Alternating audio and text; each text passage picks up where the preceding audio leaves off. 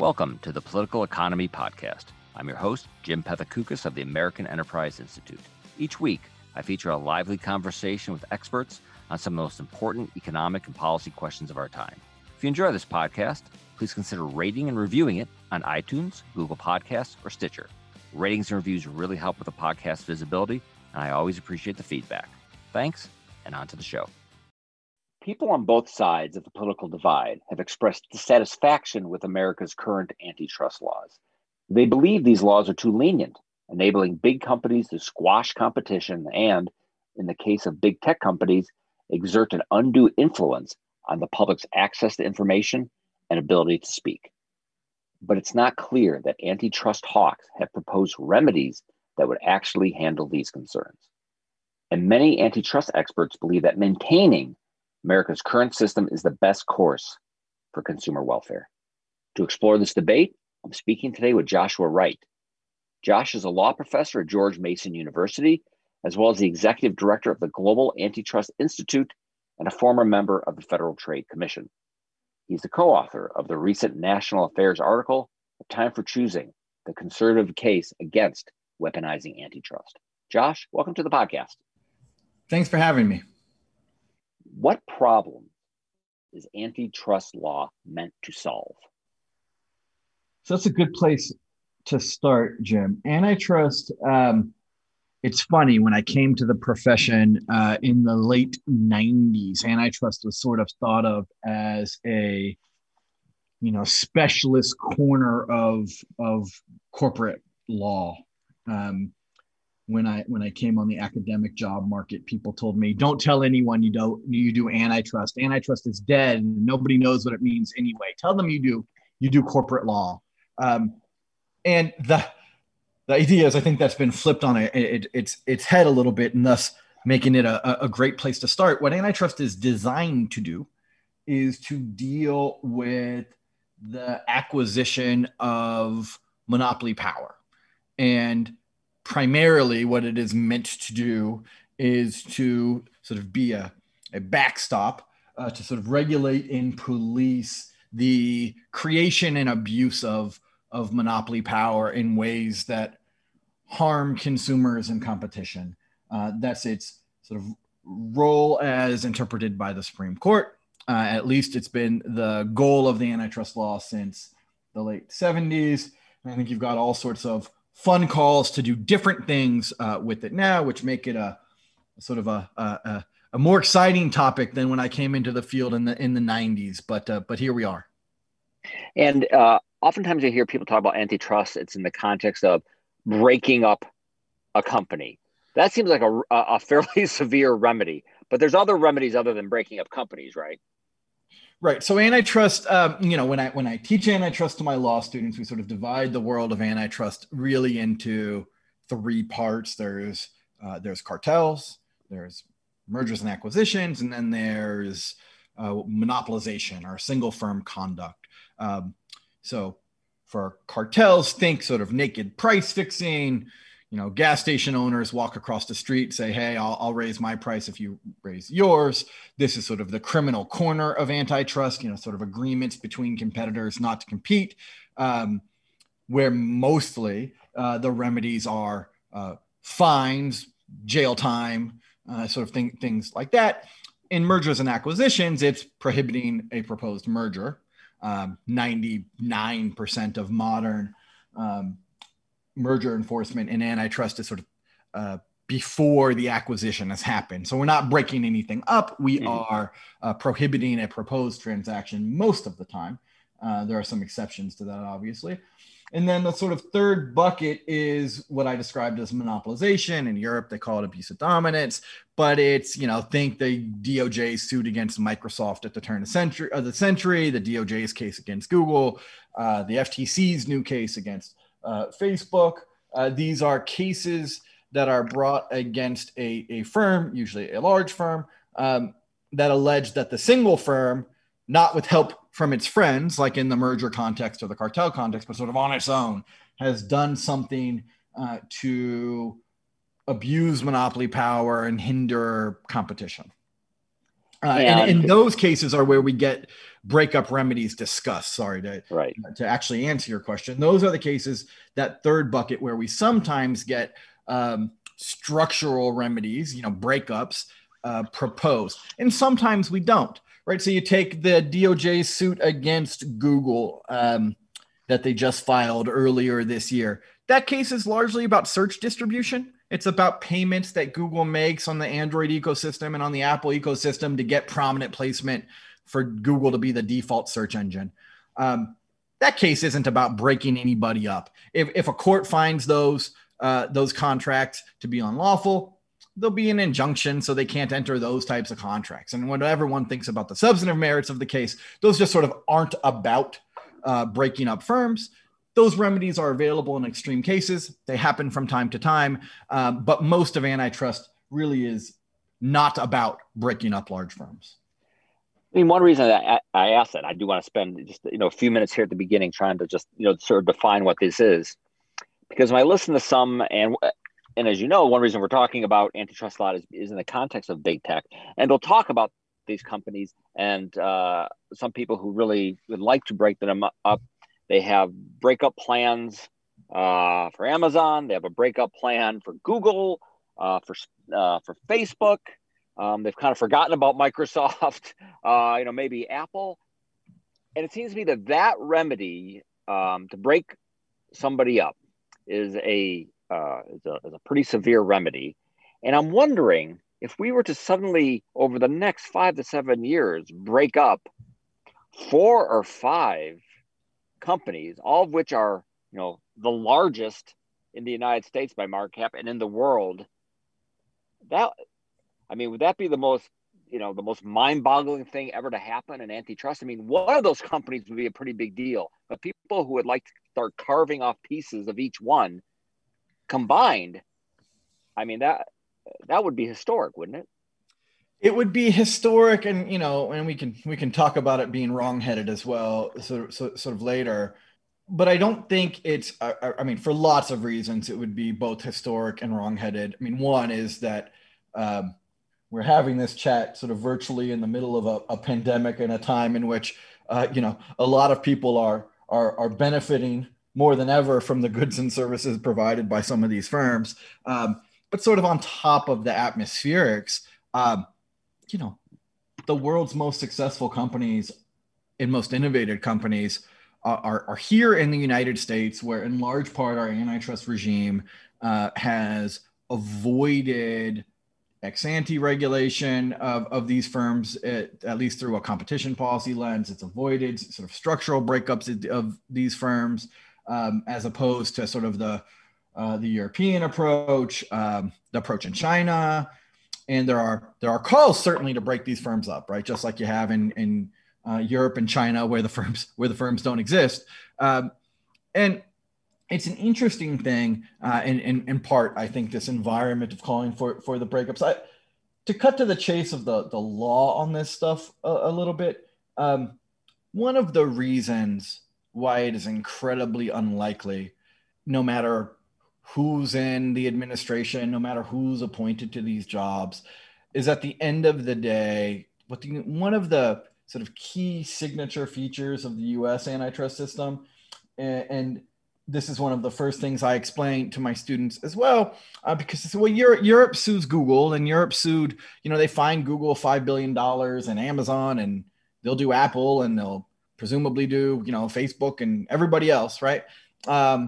What about the U.S. system? Well, one of the sort of signature, what's the features, I guess I'll call it, of the U.S. system is the U.S. antitrust laws do not punish competing successfully to become large, right? If you build a better mousetrap, and even if you become the monopolist, there's a famous passage in the Supreme Court case in Trinco. It's a passage by Justice Scalia, which is reads a little bit like an ode to the successful company who earns monopoly power and gets to charge the monopoly price because it outcompeted its rivals. We don't have a system in the U.S. where we make an antitrust cause of action out of successful innovation. They do have that in China, and they do have that in Europe. and they've got a more sort of hands-on ex-ante regulatory framework that they use to control the inner workings of these companies. Because when coming out of the gate, the things that you do are unlawful, in those countries, you sort of start the game in a bargaining position with the regulator, right? It's illegal to be the monopolist. Now we're just going to bargain over what you're allowed to do and what you're not allowed to do. It's sort of a culture of consent with the regulatory authorities. In the United States, we punish abuse of monopoly power, right? If you built a better mousetrap, but then you climb to the top of the ladder and then you kick it down or you burn it down or some such, we have antitrust cases for that, and the government prevails in some of those antitrust cases when they can prove that the firm's a monopolist and that it's harmed competition. The government can win those cases, and it does from time to time. But you've got to go to court to do it. We've got judicial review in a meaningful way in this country of the government's theories in those cases. You cannot just sort of shout in a crowded room that you think the company's big and bad and break them up here. You've got to go to court, prove monopoly power, prove anti-competitive conduct, prove that the companies are engaged in conduct that abuses monopoly power, something more than competition on the merits. Right. And you just can't say Google has 89.2% of the browser market. They are a monopoly. Therefore, ipso facto, they are bad. Now we must do something. Right. You can't do that here, and you can in other jurisdictions. And I think that that's a feature, not a bug, of the U.S. system. It's one of the reasons, it's a complicated world and there's more than one thing going on here, but it's one of the reasons I think why you've got an environment here, at least in terms of antitrust regulation, that's been more hospitable to innovation and more hospitable to hosting these companies than other jurisdictions around the world. And the antitrust institutions are obviously one part of a complex ecosystem of regulation, but they're an important part, and they're an increasingly important part. And so you can't, you cannot just say, look, this firm's got monopoly power, and then, where do I go to get my remedy? You've got to prove that they've used that power in a harmful way, not just any harmful way, but a harmful way that has reduced competition. And that's where these cases often go to die. Right. But that wasn't always the American approach, right? No, the American approach really flipped in the late 70s, 1977 in particular. But the sort of story is a little bit of a perfect storm in the U.S. antitrust system, where you had, if you read the cases from 1890 and through the 1960s, essentially everything's illegal all of the time, right? So Justice Potter Stewart in merger case in the 60s, Vaughn's Grocery, says the only thing, the only consistency, the sole consistency in Section 7, that's the Clayton Act merger statute, in Section 7 cases, that the government always wins. There's merger cases merging to 4% where the government wins. Everything is illegal: resale, price maintenance, any form of tying, selling left and right shoes together. Everything's illegal, and it's just a matter of prosecutorial discretion, right? Who does the government want to sue today? And in the 70s, a lot of things happen at once. There's a big explosion, sort of Chicago School economics, among others. I'm a UCLA Bruin, so in UCLA as well. Economists start studying some of this stuff, exclusive dealing, tying, mergers, et cetera, and saying, well, wait a minute. Some of this stuff actually ends up being a way in which firms compete. And we learn more in economics about when these things are pro-competitive, when they're anti-competitive, because sometimes they are, but not always. And people start revisiting the antitrust system that says all of this stuff's illegal all the time. Bork most famously, and he gets, the credit and the blame for some of this, both from the right and the left. But sort of everybody revisited the antitrust system. The Supreme Court cases in the 70s that look at the antitrust system of the 60s and prior aren't partisan decisions. they're 9-0 decisions. It's Scalia and RBG saying none of this makes sense, and sort of overhauling the antitrust system to say, you know what we're going to do? Instead of using the antitrust system to do 6 things at once, we're not going to use antitrust to protect small business and the environment and democracy. We have other tools to do those things, right? I can think economic inequality is really important and also think antitrust is not the right instrument to deal with it, right? Because if I maximize 6 things with one tool, maybe I don't do it so well. And that really was the history of antitrust. It was doing more harm than good. This was Bork's famous antitrust paradox, right? It was a consumer protection regime that was hurting consumers, right? And so you get this big revolution in the law in the 70s that sort of changes the tune. And a lot of the modern calls to reinvigorate antitrust or what have you, I got in some trouble for describing all of this as hipster antitrust. Mostly it was meant to be a sort of good-natured, good-humored ribbing at the idea that we were, most of the calls were, antitrust is, too cool to do economic analysis anymore. We know the stuff's illegal without thinking about it too hard. It's illegal just because big is bad, and we're going to bring antitrust back to the 60s or the 40s or the 30s or earlier, right? It certainly seems that way. It certainly seems that that you said that, antitrust, we're not going to use it to do 6 things. Well, now it seems like they do want to do maybe 6 things is actually, if actually it's more than 6 things. So we think there's all these problems in the economy, and we view these large technology firms as being central to many of these problems. And so we need to employ antitrust. We need to break them up. And if under the sort of, doctrine that you've just spent the last couple of minutes describing, if we can't do that doctrine, then we need to create a new doctrine, maybe going back to the old doctrine, maybe creating a new one that allows us to do 6 different things. If you're worried about corporate power in general, if you're worried about inequality, if you're worried about hate speech, moderation, political bias, we have a tool for you, and it's called antitrust, and we need to wield it vigorously and frequently. I think that's where we're at, right? Yeah, I think it's where we're at, and let me say a couple of things there. I mean, I think that there has been a call on the left to use antitrust to put the government in the role of product design decisions and contract decisions and pricing decisions of private companies.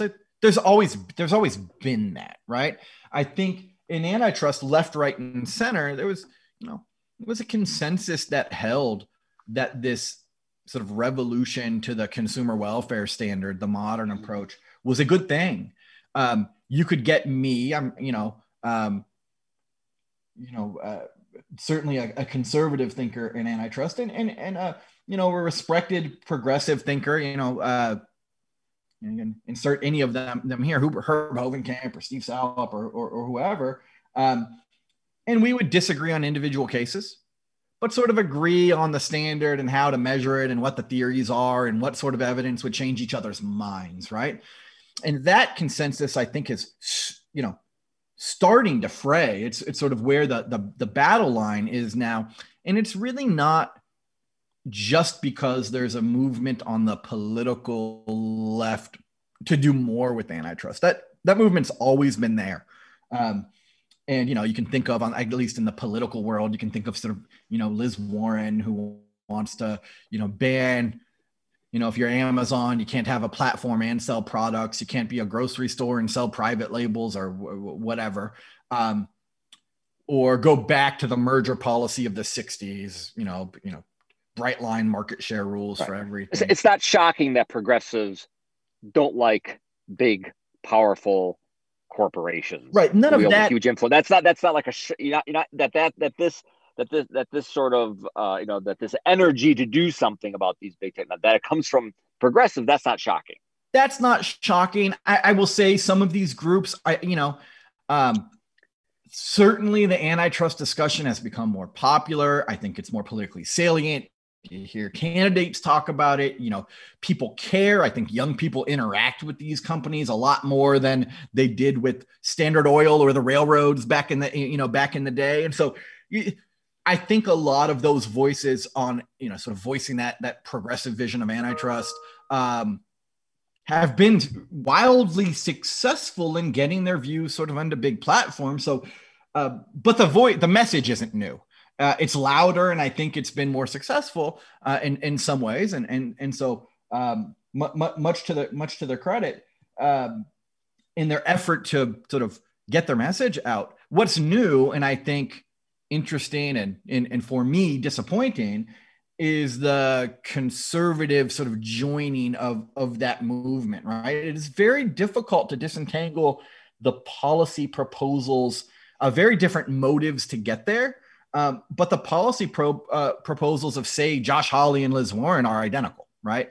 There's an understandable conservative angst about large tech companies who, have in their view sort of, discriminate against conservatives or are sort of politically biased inside the company or in the company's decision making. And so you get this sort of combination of anti-tech sentiment out of the some segment of the right in any event.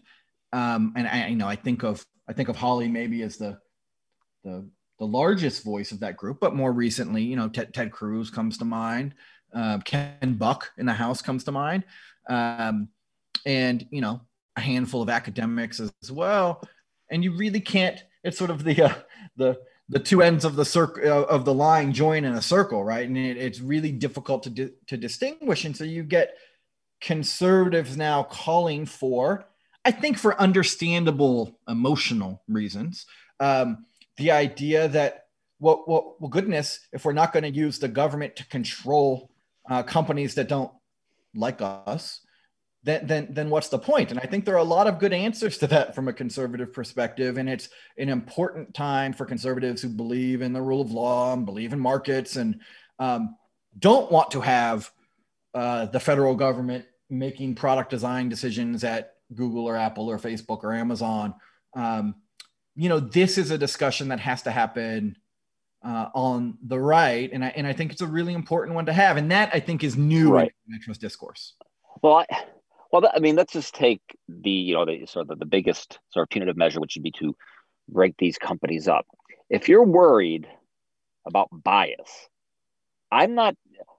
How would that situation change if there were if Facebook, Instagram, and WhatsApp were separate companies, and you chopped YouTube off of Google, and maybe we had, I don't know, 4 different Google North, South, East, little Googlets.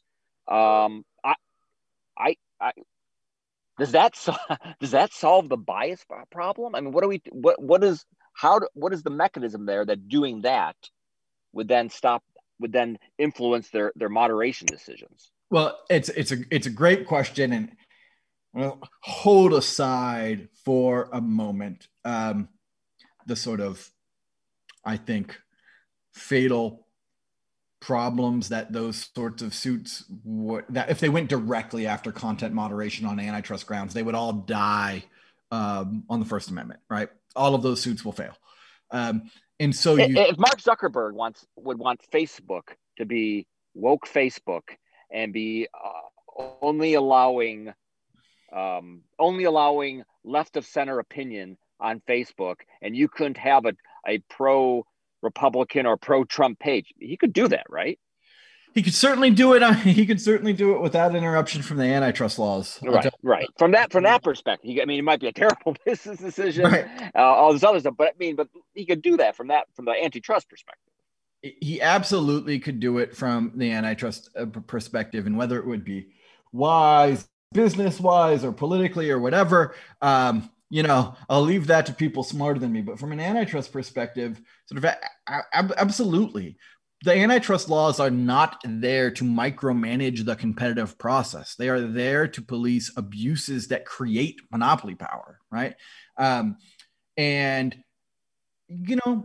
at a visceral level, I think you've got critics of the modern antitrust system, sort of the one I've described, look and they see a big attractive set of remedial tools, right? You can use antitrust to the nuclear option, right? You can break up firms.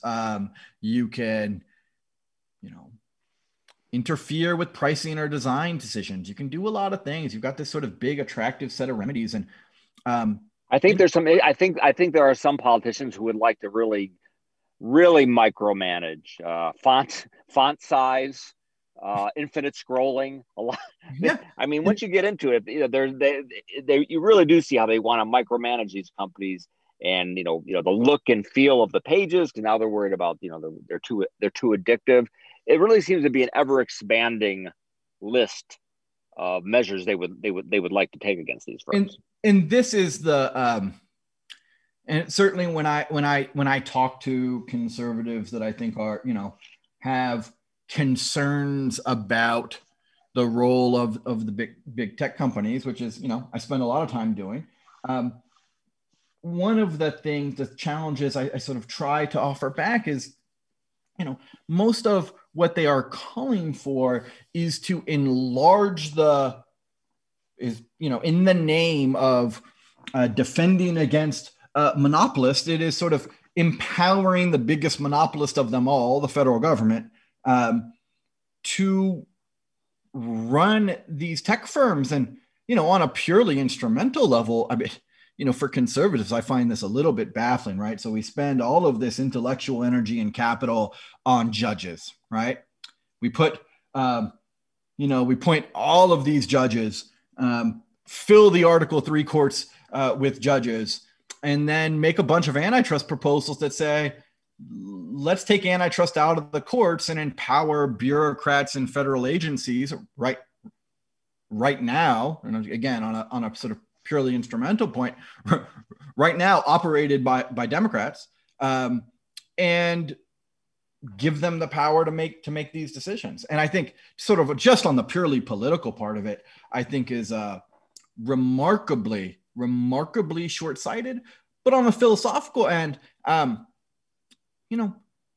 the calls really harken back to me for an invitation for the antitrust approach of the sort of 1960s and earlier, where everything is unlawful. As much as people want to make these proposals about big tech, and this is another point I think is important to raise, the collateral damages across the economy. I mean, I think the approaches aimed at big tech are sort of wrongheaded. But if you take a lot of these proposals to change merger law, to forbid vertical integration by firms, to end private labels, for example, a lot of these have negative consequences across the entire economy. They're not cabined into tech firms. They're not limited to tech firms in any sort of real sense. The damage is everywhere across the economy. And it's an invitation right now being offered by a sort of one wing of conservatives and sort of one wing of progressives to eliminate the rule of law from antitrust by sort of operating in a world where everything's declared unlawful, and we empower the federal government to sort of mostly decide what they want to prosecute and what they don't, and on what terms they want to settle with these companies, what you want Amazon services to look like, what you want Google services to look like. And, that to me sounds like the regulatory approach that is embraced. It's worse than the regulatory approach that's been embraced in Europe. It's closer to the Chinese approach than the European approach, to be honest with you.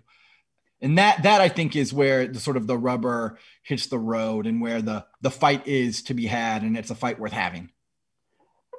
If I were to think of like what are the greatest sort of kind of conservative pro-market policy victories over the past 40 years, look, tax rates, they go up, they go down. If I think of like two really sort of lasting victories so far, I would point to that we have at least up to this moment, a fairly lightly regulated internet. So the digital economy, an ever growing part of the total economy, fairly lightly regulated.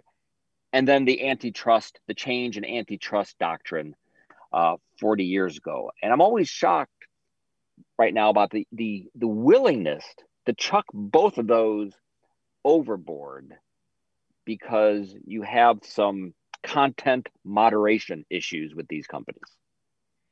Yeah, I think that's right. And it's been disappointing to watch. I think that there is, fights to be had and debates to be had for conservatives among themselves about sort of the approach to the rule, what it means to respect the rule of law.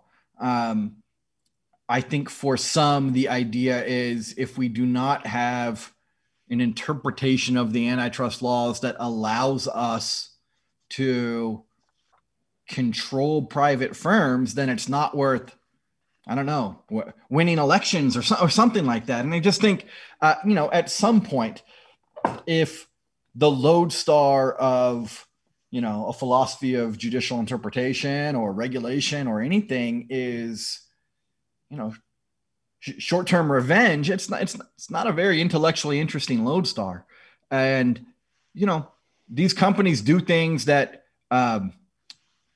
upset me. They do things that upset Democrats too. But the antitrust laws, I think, have been successful in large part in the United States. And one of the reasons why, from an economic perspective, we have those companies here is precisely because we've had the approach to regulation and the approach to antitrust that you just described, right? The approach has been, we use these tools as a backstop for abuses. They have an appropriate role and we use them, and the government wins cases. Some of the critics of the modern antitrust system now, and you'll see undoubtedly in the next year, swaths of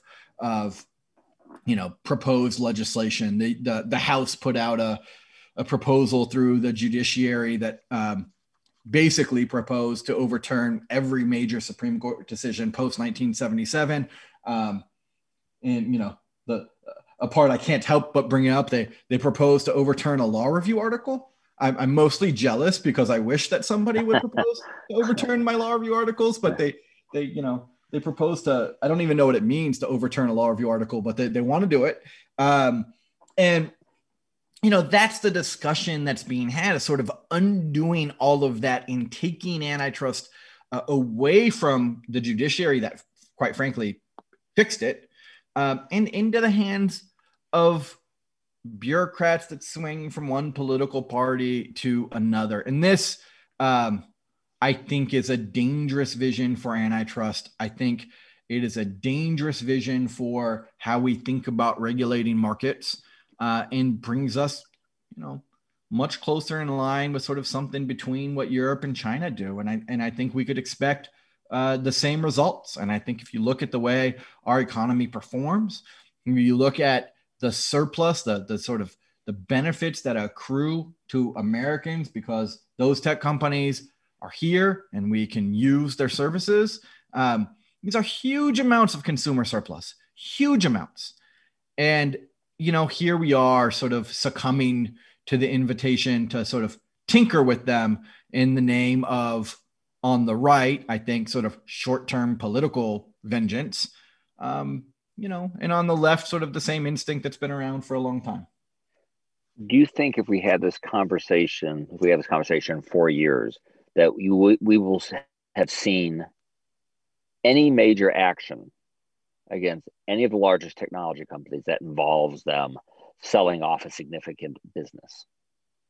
That's a great question. I'd bet the under. I'd bet the under, and here's why. The United States antitrust doctrine is what it is right now. And we still have meaningful judicial review. This is the reason why on the left and the right, you see all of the attention paid to legislative change, right? They're not going to win in the court. The DOJ will bring its case against Google. The FTC has a Facebook case where, maybe they can convince a court to spin off WhatsApp or Instagram. I'm skeptical that those are good cases.